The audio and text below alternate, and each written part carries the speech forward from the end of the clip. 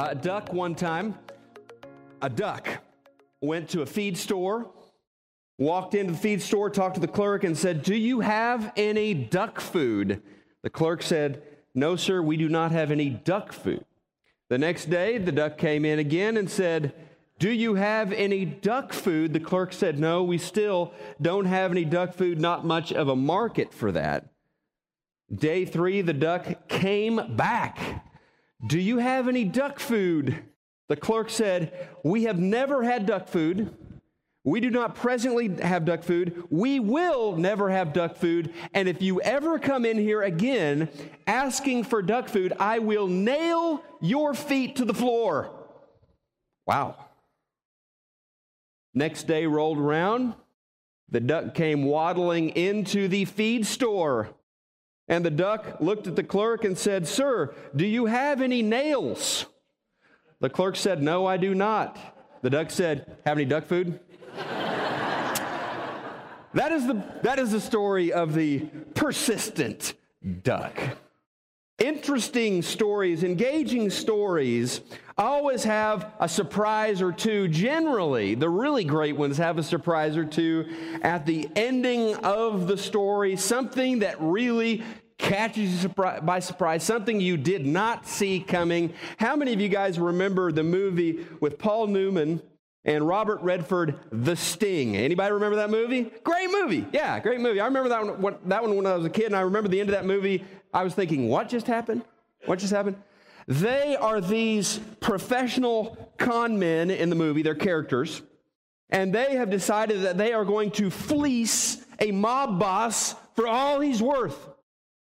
And then in the climactic final scene of the movie, they realize that they have both betrayed one another and they shoot each other dead. And then you find out, no, they didn't. It was all part of the plan. And it really takes you by surprise. Or maybe it is that amazing plot turn that took everybody by surprise in The Empire Strikes Back. Luke Skywalker and the evil enemy Darth Vader are fighting it out, locked in mortal combat, when at that amazing moment, Darth Vader tells Luke, "Luke, I am your father." And Luke is dumbfounded and speechless, and you sit there in the theater, really? I didn't see this coming. Or maybe it is one of the greatest surprise endings of all time, the Planet of the Apes, not Mark Wahlberg recently, but the original Planet of the Apes movie with Charlton Heston. He is the gruff astronaut who crash lands on this strange planet. And what's really weird about this place is that the apes have evolved to the point where they have the power of speech. But the real surprise comes at the end of the movie as this movie explores the exploitation and the sins of humanity. At the end of the movie, the astronaut Charlton Heston realizes he's been on planet Earth all the time, a post-apocalyptic planet Earth. Thousands of years later, this sort of time warp, as he sees, remember on the beach, the half-buried Statue of Liberty. It is a great ending in Planet of the Apes. Talented storytellers do this. They take us one direction and then they suddenly veer in another direction we didn't see coming. And one of the things that made Jesus such a compelling storyteller, and that's what he was. I mean, the basis of his preaching was the telling of stories. One of the things that made him so powerful was his ability to do this, to take a group of people along with him through this mundane story about wheat or about fishing, and then bam, he nailed them at the end. So today's story comes from Luke chapter 18, starting in verse 1. Then Jesus told his disciples a story.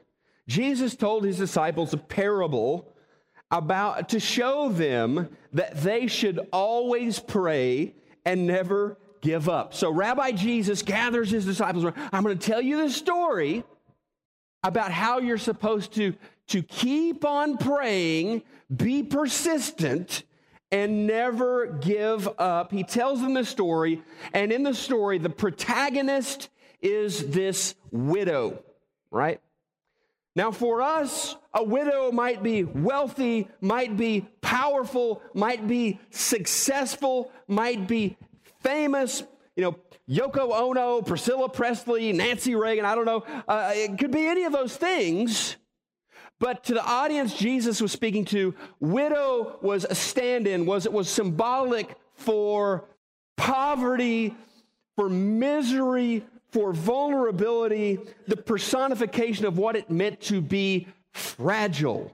In the first century, widows lived in this basic state of dependency on the kindness of others. If he was telling the story today, Jesus might talk to us about an old homeless woman dressed in rags, pushing around her few worldly possessions in a shopping cart in downtown Dallas, right? That is the image of a widow that the audience would have seen and experienced when he talked about this widow in Luke chapter 18. So she's down and out. And the plot thickens as we find out that not only is she vulnerable and weak and dependent on others, but this widow has an enemy. There is someone out to get her. We don't know much about this adversary. We don't know why he wants to hurt her. We don't know what he is doing to exploit her. We don't know how this individual is taking advantage of her, intimidating her, or threatening her, but we know that there is some scoundrel who is out to get her, and she does not know where to turn. Perhaps if she had had some sons, they might stand up for her. Perhaps if she had connections, she might be able to call in a favor or two and get someone to help her out in this situation. Perhaps if she had received a large inheritance, which widows did not receive any inheritance back in those days. If she had received a large inheritance or had that, however, she might have been able to, A, hire one of the best attorneys to defend her interest in court, or B, grease the wheels of justice, bribe the judge, and get her judgment. But she didn't have these options. She didn't. She was basically on her own. So the one thing that she comes up with, the only thing she can think of to do, is to go and petition the judge, perhaps with the judge's sense of justice, perhaps out of the kindness of his heart for her situation. The judge will do something for her, will defend her cause.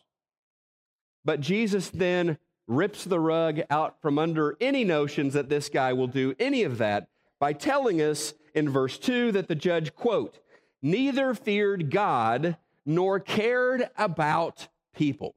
The judge did not fear God, did not care about people. So if the widow's only option is to go before this guy and try to get justice from him, it is a complete long shot. For starters, the judge didn't fear God. This is kind of what's wired into, what's burned into that idea of the judge not fearing God. Didn't really have an innate sense of right and wrong. Didn't fear. Some people, the only reason they do what's right is they're afraid of going to hell, or they're afraid of some spiritual forces at work that will punish them, or some sort of karma that will end up catching up with them. And that's the only reason some people choose to do the right thing. Well, this guy doesn't have any of those sort of mechanisms in place to cause him to do what is right. He's kind of his own God, has no fear whatsoever of eternal judgment or eternal things or God. To further complicate things for the old widow, doesn't care about people. This guy doesn't care about people. I mean, unless they show up in his courtroom with something to offer, unless they show up with an envelope stuffed with cash, or unless they show up in a position of power where they might be able to do something for him, unless the person in front of him can make it worth his while, he doesn't care. The petitioner is a nuisance, an annoyance, a headache. Get out of here. So this is the judge we have.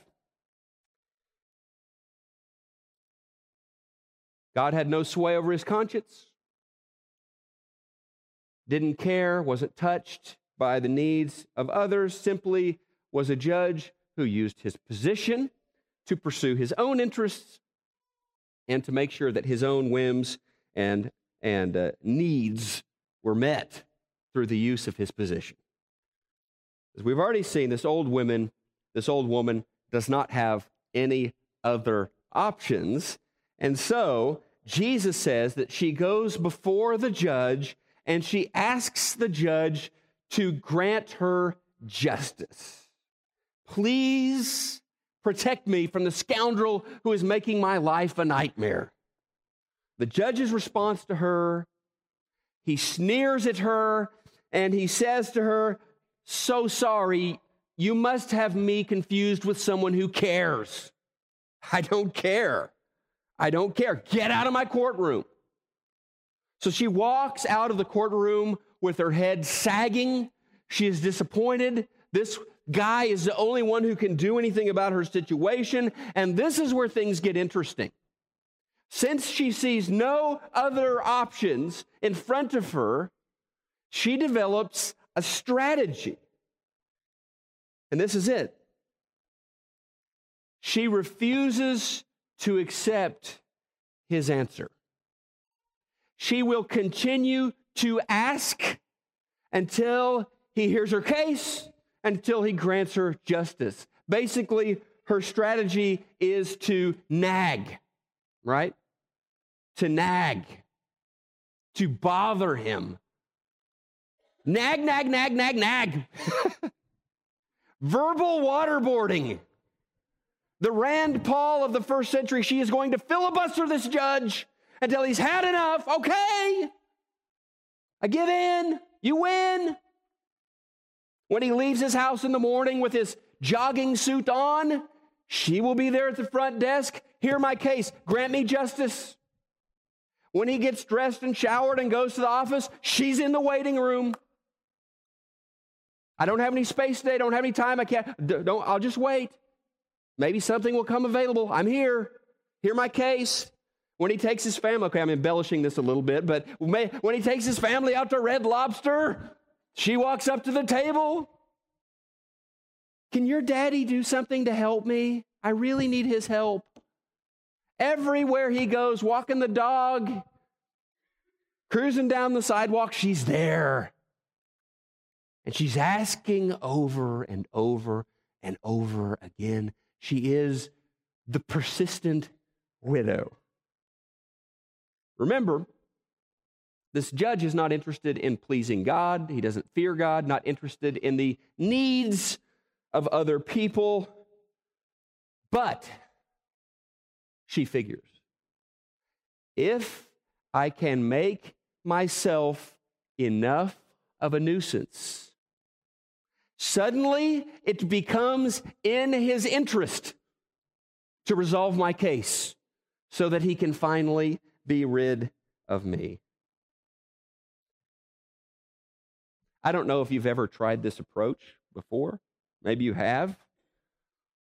I remember when I was 8, 9 years old, Mom, Dad, if you're watching this morning, I have no doubt that you will remember this. The Atari 2600 was born. Remember, we went from Pong, right, ding, ding, ding, to being able to play like arcade type of games in your home. I'm not going to pretend to know what the latest, greatest video game console is today, but I can tell you the one that started it all was the Atari 2600.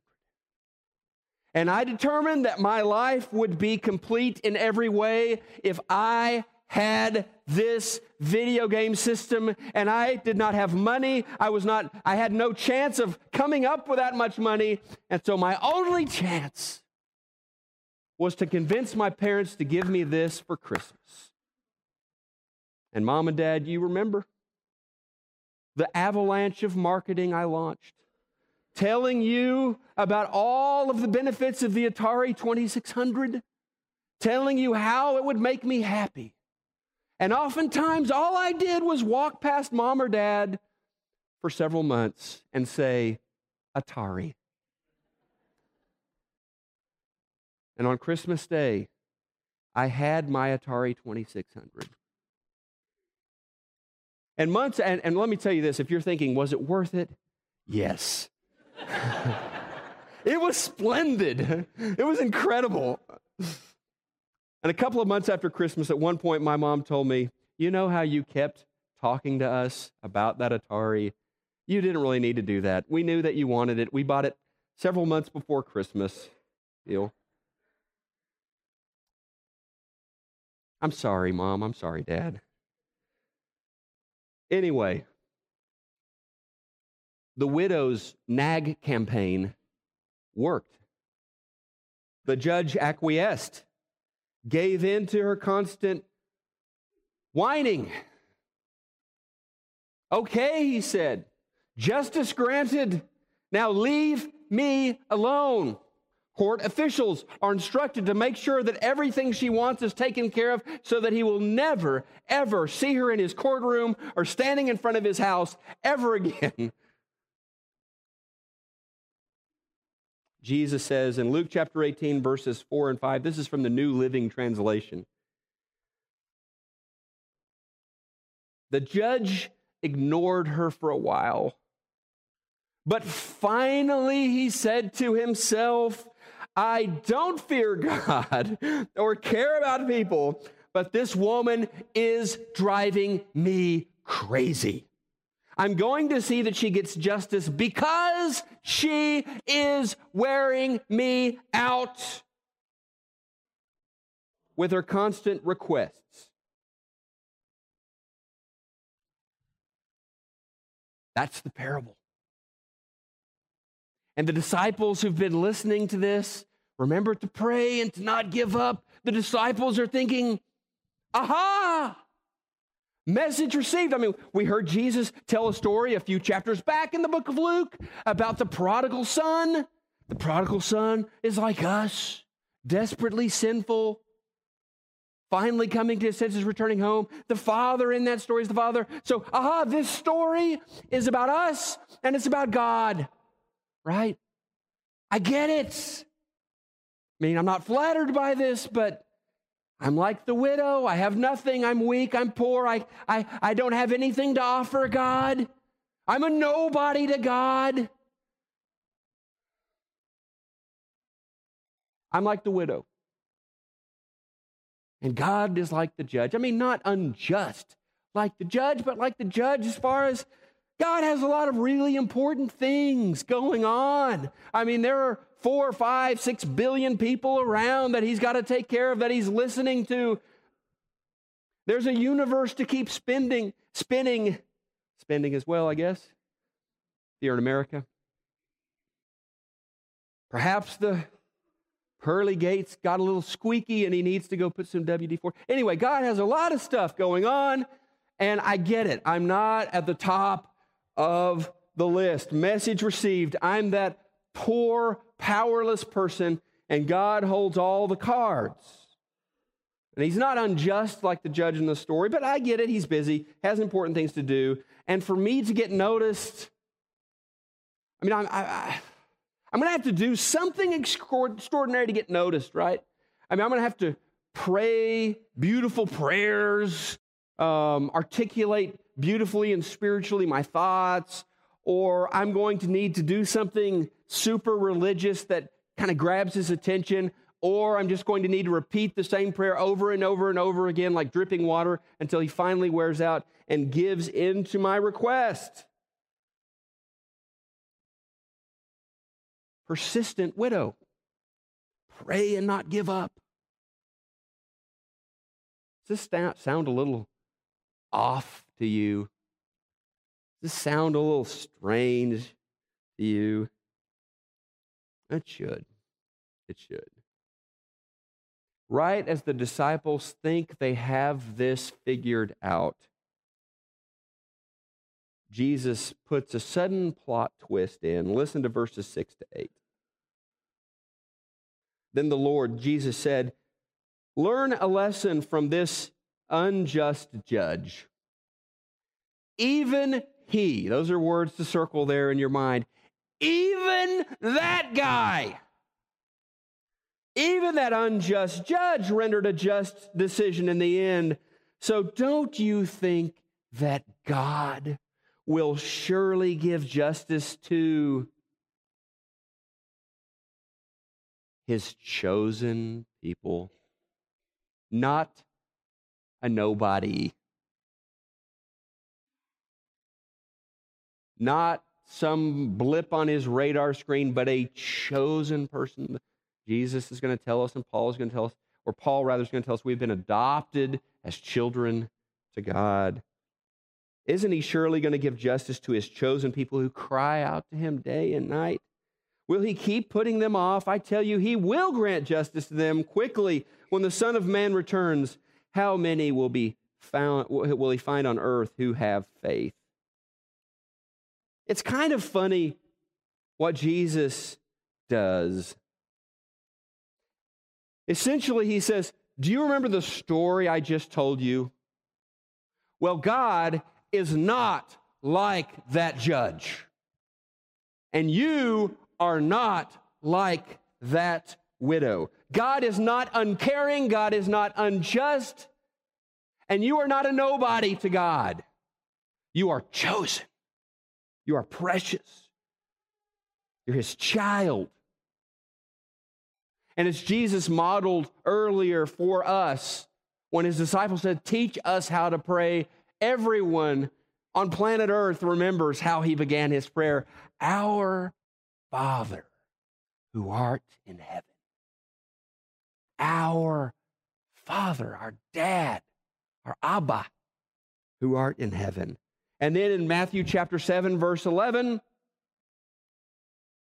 he says, no offense, guys, but you're not the greatest dads around. You're not the greatest fathers around. But even you, if your son asks for a piece of fish, you're not going to hand him a snake. Again, God is a perfect, wonderful Father. We may not be, he is. And we don't approach God as an unfamiliar plaintiff, making our case, arguing our cause, but we approach him as sons and daughters, cherished and loved. And when you know how loving God is, and when you know how precious you are to him, then you pray with more freedom.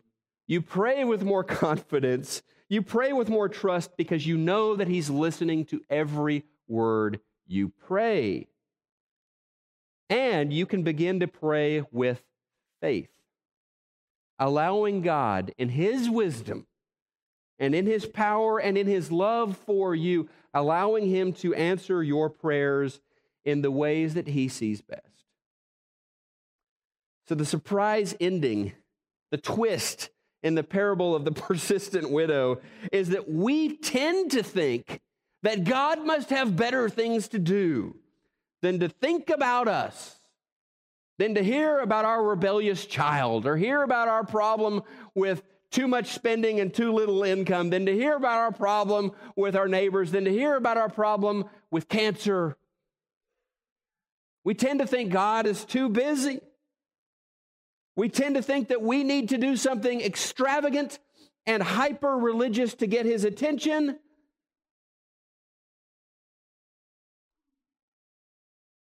But it's not like that. God loves us. God knows every detail of what's going on in your life.